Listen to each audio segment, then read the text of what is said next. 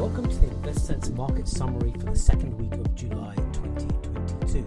Markets jumped last week, especially those in the US, where the Nasdaq was up almost 3% for reasons that no one can quite agree on. It may be because they had fallen so far, what traders used to charmingly call a dead cat bounce, or because of opportunistic retail bargain hunters buying on the dip. If it was because of fundamentals, it would have to be because the narrow odds of a soft landing scenario in the US widened ever so slightly. Positive jobs data implied that the US economy is proving more resilient than expected, while there were tentative signs that some inflationary pressures could also be rolling over. Declining inflation and full employment is the Goldilocks scenario that everyone is hoping for.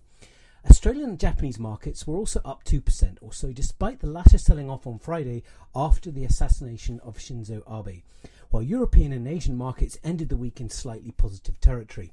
Real estate markets finally halted the declines they've seen in recent weeks and ended flat, while gold was the biggest loser, down a few percent.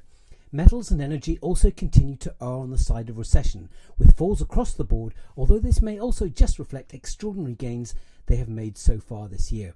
The biggest gainers at a stock level were the large tech stocks that have fallen the most this year, including Apple, Microsoft, Nvidia, Facebook, Amazon and Tesla, while energy companies fell back. In Australia, it was the banks that finally caught a bid, offsetting losses from materials companies. Some of the local growth companies from disparate sectors like CSL, James Hardie, Aristocrat Leisure, Wesfarmers and Xero also bounced strongly, having led the market down again so far this year. Amongst institutional investors, there is a sense that many of these companies locally may have become overly expensive in the post-COVID crisis rebound, but that the falls this year have put valuations back on a reasonable footing. In this noisy environment, arguably the clearest signals are emanating from bond markets. Government bond yields have become quite volatile in recent weeks, falling back at the end of June and then rising again into the end of last week.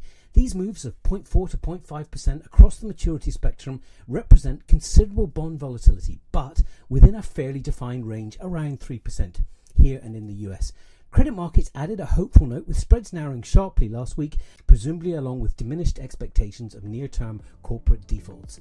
This all adds to the sense that there is a lot of noise and that the market is eagerly awaiting a better sense of direction on both the economy and inflation, something it might get, for better or worse, later this week, with an important inflation print in the US midweek and the start of the US earnings season. So far, the week has started with a more pessimistic tone though. Let's hope that changes. Look forward to talking next week.